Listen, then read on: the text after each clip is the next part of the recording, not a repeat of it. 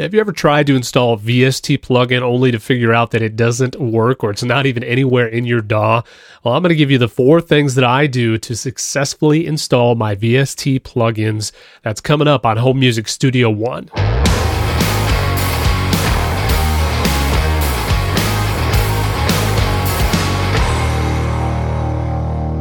Hey everyone, Dave Maxey here with Home Music Studio One. You can also find me online at homemusicstudio1.com. This is the place where you can learn how to produce professional audio, and you can do that even on a limited budget. You are officially listening to episode number 28. You might also be watching this episode on the YouTube feed as well. And so welcome back to the episode. Welcome to the show. Glad to be back doing another episode with you. I'm just going to jump right into where I want to go today and what I want to talk to you about. I want to share with you the 4 simple things that I do that allow me to successfully install my VST plugins virtually every time. There's always that one exception, but these 4 things are going to work 99% of the time. Let me give them to you quickly, and then we'll just kind of begin to unpack these. So the first thing I do in order to install my VST plugins is, number 1, making sure I get the right file. Number 2, making sure that I put the file that I'm downloaded for my VST in the right place on my computer. Number 3, making sure that my DAW, my recording software, knows exactly where I've placed that VST. And then number 4, I need to give my DAW a chance to rescan that plugin folder. And so I'm going to show you exactly what these 4 things are, and I'm going to demonstrate doing this here with Reaper, although these principles are going to work with whatever DAW you're using, and we're going to download and install the Vox&Go ANSPEC, which is a ANSPEC analog spectrum analyzer, basically. And so we're going to install this into Reaper. I'm going to show you the 4 things that I do. We'll kind of unpack these a little bit. So number 1, making sure you get the right file. This is probably the biggest mistake in the emails that I get. Hey, Dave, try to install this plugin. It's not working. What's going on? I load my DAW. It's not even there, or the plugin is there, but every time I click on it, I get, if you're using Windows, the blue screen of death, or it just freezes. So getting the right file is absolutely the first thing you need to make sure to do. And so in this case, this is a free VST that I'm going to download, or I've actually already downloaded this from ANSPEC, and I've got a copy of the file that we're going to be installing today on my desktop. That's right here. But getting the right file starts with first understanding, obviously, what OS you're using, if you're using Mac or Windows. In my case, I'm using Windows. And then the biggest question here, is it a 32-bit version of a DAW that you have installed on your operating system, or is it a 64-bit version of the DAW? Now, in your case, if you're using a 32-bit operating system, then chances are you're also running a 32-bit version of your DAW. However, you might also be running a 64-bit version of your OS, in which case you have the ability and the option to run a 64-bit version of your DAW. In my case, I'm using Windows 64-bit, and with that in mind, in order just to maximize the full potential of my system, I'm also using the 64-bit version of Reaper. You can see that right here. So in my case, I am choosing to make sure that I get the 64-bit version of the plugin that I am using. I don't want to try to install the 32-bit version in a 64-bit version DAW, or the other way around. Now, there's one exception to this rule. If your DAW supports what's called 32-bit bridging, and in this case, if you look here at my plugins here, first of all, I did a quick search here before this cast here. If I type in VOX, you'll see that the Vox&Go plugins, the only 2 I have is the Vox&Go Span and the Tube Amp. And so the plugin we're going to be installing, ANSPEC, is not on my system.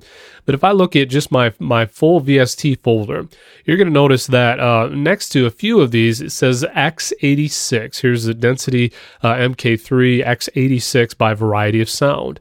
There's the Ferric TDS by Variety of Sound X86. Yet, if you look at the vast majority of these, they don't say that X86 next to them. So what is happening? What is going on here?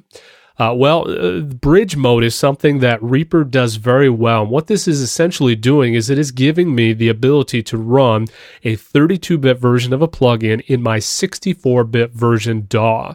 And so your DAW might support bridge mode. It may not, but if it does, that is the only exception to installing a 32-bit version of a plugin in a 64-bit version DAW. Otherwise, you're going to want to try and use a 64-bit plugin VST with your 64-bit version DAW. Definitely don't attempt to install a 64-bit version of a plugin in a 32-bit version of a DAW because it's just not going to work. In my case with Reaper, let's just say I load this Epic Verb plugin from Ferric TDS, from Variety of Sound. And so it says right up here, the x86 bridge. And what that is telling me is this 32-bit version plugin is running in bridge mode. Reaper is bridging the gap from the 32-bit version in order to make that work on my 64-bit DAW that I'm using here. And so you can see that again. I've got the 64-bit version of Reaper. So in your case, you might have bridge mode, and if you do, then you have a little bit more flexibility if it has the ability to run bridge mode stable. Reaper does. Reaper does a really good job for the most part, as long as you've got a plugin written well. In this case, the Variety of the Sound plugins work very well, I find, in 32-bit bridge mode. And so if that's your option, that's the only exception to this rule. Otherwise, 32-bit DAW, 32-bit VST, 64-bit DAW, 64-bit VST. Now, the other consideration when it comes to getting the right file is, are you downloading an archived file or are you downloading a self-extracting installation file?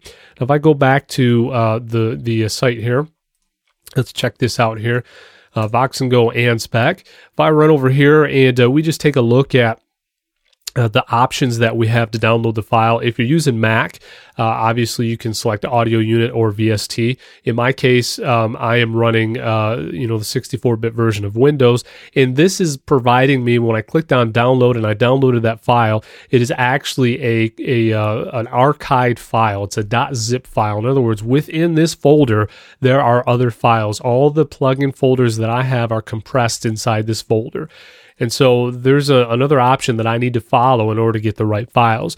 You might also be downloading a plugin that has a self-extracting, self-install file.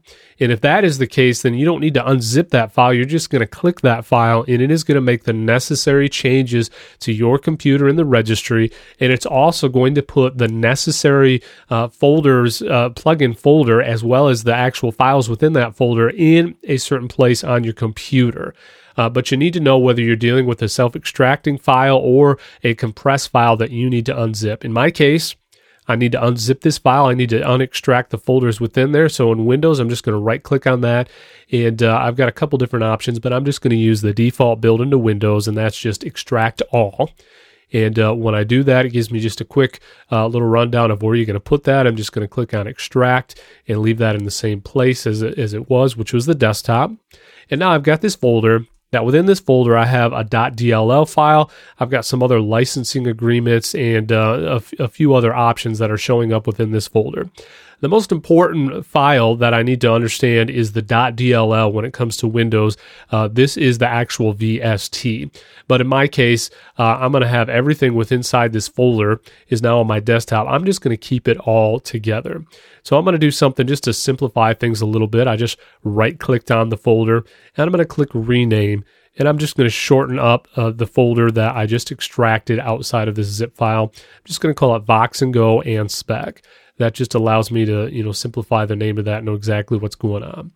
Those of you that are using Mac, you may the extension for your VST might be .dmg. Depending on what it is that you're using.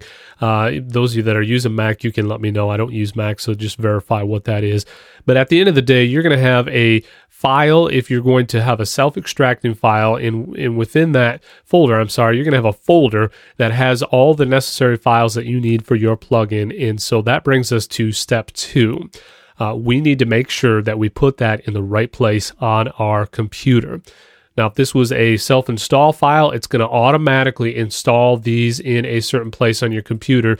You need to make sure you figure out where that self-installation file is installing whether it's a .dll or a DMG or whatever your plugin extension is, you need to make sure that you know exactly where these are going on your computer. Now, what I do to simplify it in my case is I've got a couple different options on my computer, but I do two different things. Number one, if I'm using a free VST, I use a program called Dropbox. Dropbox is just basically a cloud online backup. You can Google that if you don't know what that is. But within there, I've got two folders. Within my Dropbox folder, I have a folder called Free VST Plugins, and then I've got them separated into my 64-bit as well as my 32-bit versions of those plugins. And so anytime I install a plugin, in order to put those files in the right place, I know that if it's a free version of a plugin, I'm going to put that in one of these two places in my Dropbox folder.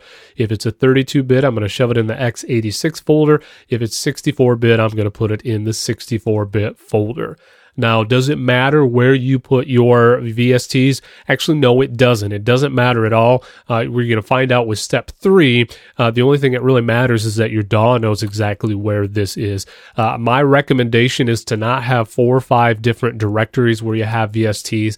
I basically use 2. I use this free VST folder that I've got subcategorized, as well as if you look down here on my program files, I also have a folder that is just simply called VST plugins. This is typically where I will put any paid plugin that I buy, like in this case, the Addictive Drums VST-I.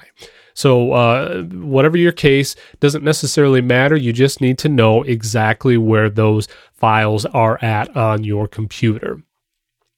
So I'm just going to make this simple. If I go to my desktop, I've got this folder that we just renamed, and it is a 64-bit version of the plugin. And so I'm just very simply going to drag that into my plugin folder directory, my free VSTs, 64-bit. I'm just going to drag that over, and now I know that everything inside this folder is what the plugin needs to run, or at least to full run. Technically, it only needs this .dll, but there's some other things in there we'll just leave there, on Windows, that is.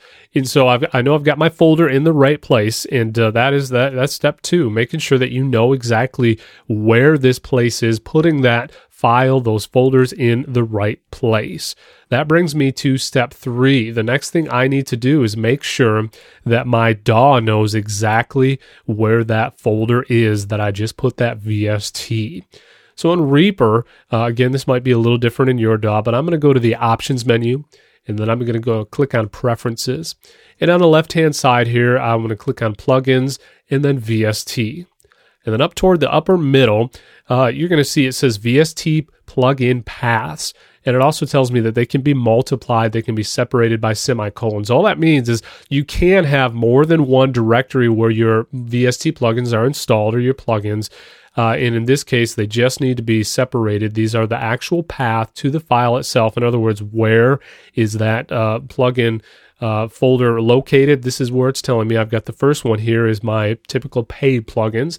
And then you'll also see my C users Dave Dropbox free VST and then X64, as well as I've actually got a third, which is the same directory there, but it just shows the X86 at the end of it. So I've got 3 directories, keeping my 64-bit separated from my 32-bit version of my plugin. So I've let Reaper know, hey, here's where my VSTs are. This is another major issue. A lot of times, we go to install a plugin and then we put it in a folder and we think, well, it's on my computer. Why doesn't it work? Well, step number 3 is making sure your DAW knows exactly where you put that VST. Very important. If your DAW has no clue of where these directories are or where that new plugin is, it has no ability to run that plugin. And so that simply brings us to step number 4. Very simple. And again, if you're using a different DAW, this may be by a different name, but step number 4 is rescanning that plugin folder, making sure that your DAW doesn't just know where that folder is, but it rescans the files within that folder to pick up any new plugins you may have just placed in there. Now, some DAWs do this at startup. I believe Reaper does too. But if you've got your DAW running, I have two different options here. I can rescan, and what that means is just going to rescan and look if there's anything new inside those plugin folders, or I can clear the cache and scan. And so clear cache is just kind of an extra ability. It's basically going to, if you had any crashes, you had any issues, you had anything that there were settings that were saved within your DAW, it's just going to clear all those and relook at that folder again. And it's going to pick up everything that was there as well as what is now new. And it's going to make sure that your DAW is able to recognize that. So I know we've got our new plugin, our new VST. We took it from our desktop and we copied it into the right folder, which is this folder right here. And then from there, we told Reaper, hey, make sure you look for new plugins inside that folder. And so I'm now going to click on the last step here on clear cache and rescan. And now this is just going through my free, well, it's actually looking at all my plugin directories. In this case, anything that is new, it's also going to make sure that that's recognized as well as clear the cache for anything that exists there. And this may take a while depending on how many plugins you have and the speed of your machine. Hopefully it won't take too long here on my machine here, but it's just going ahead and it is looking at the plugin folders and recognizing if there's anything new within those folders. So we'll give that just a minute to complete this, and then we'll see if our plugin is actually installed properly. Okay, so there you go. So now we've got our cache cleared, and it has rescanned that plugin directory. So let's see. Now, if we click OK on our menu, let's just go to add this plugin here. I'm going to click on my VST, and I'm going to type VOX for Vox and Go. And there we go. It shows me right now that my ANSPEC plugin is now being recognized by Reaper. I'm going to double click that. That installs that here. And let's just play a little piece of this audio just to make sure our plugin is working. You'll also notice there is no x86 bridge mode notification. This is the 64-bit version, and it does appear to be loaded just fine. So let's just play a little piece of this audio and just to verify that it works.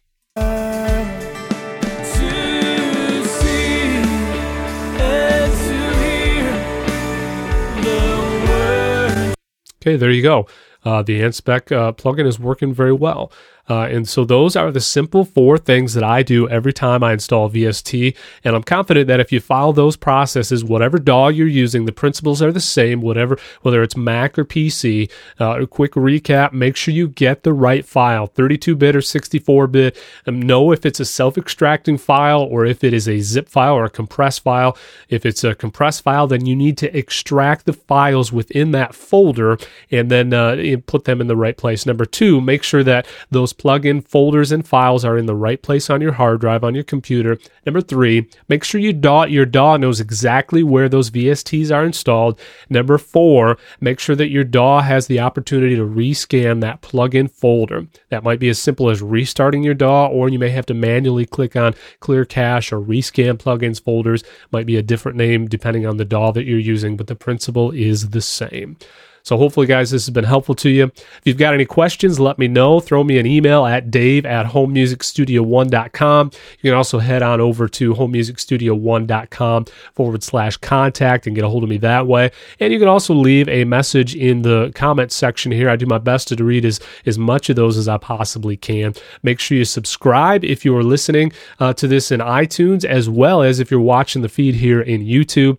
And then lastly, if you've yet to join literally the hundreds that are part of the online community and part of my free newsletter, getting great tips like this delivered directly to their inbox as they come, head on over to freerecordingtools.com and you can throw your email address in there. Join us as part of the online community.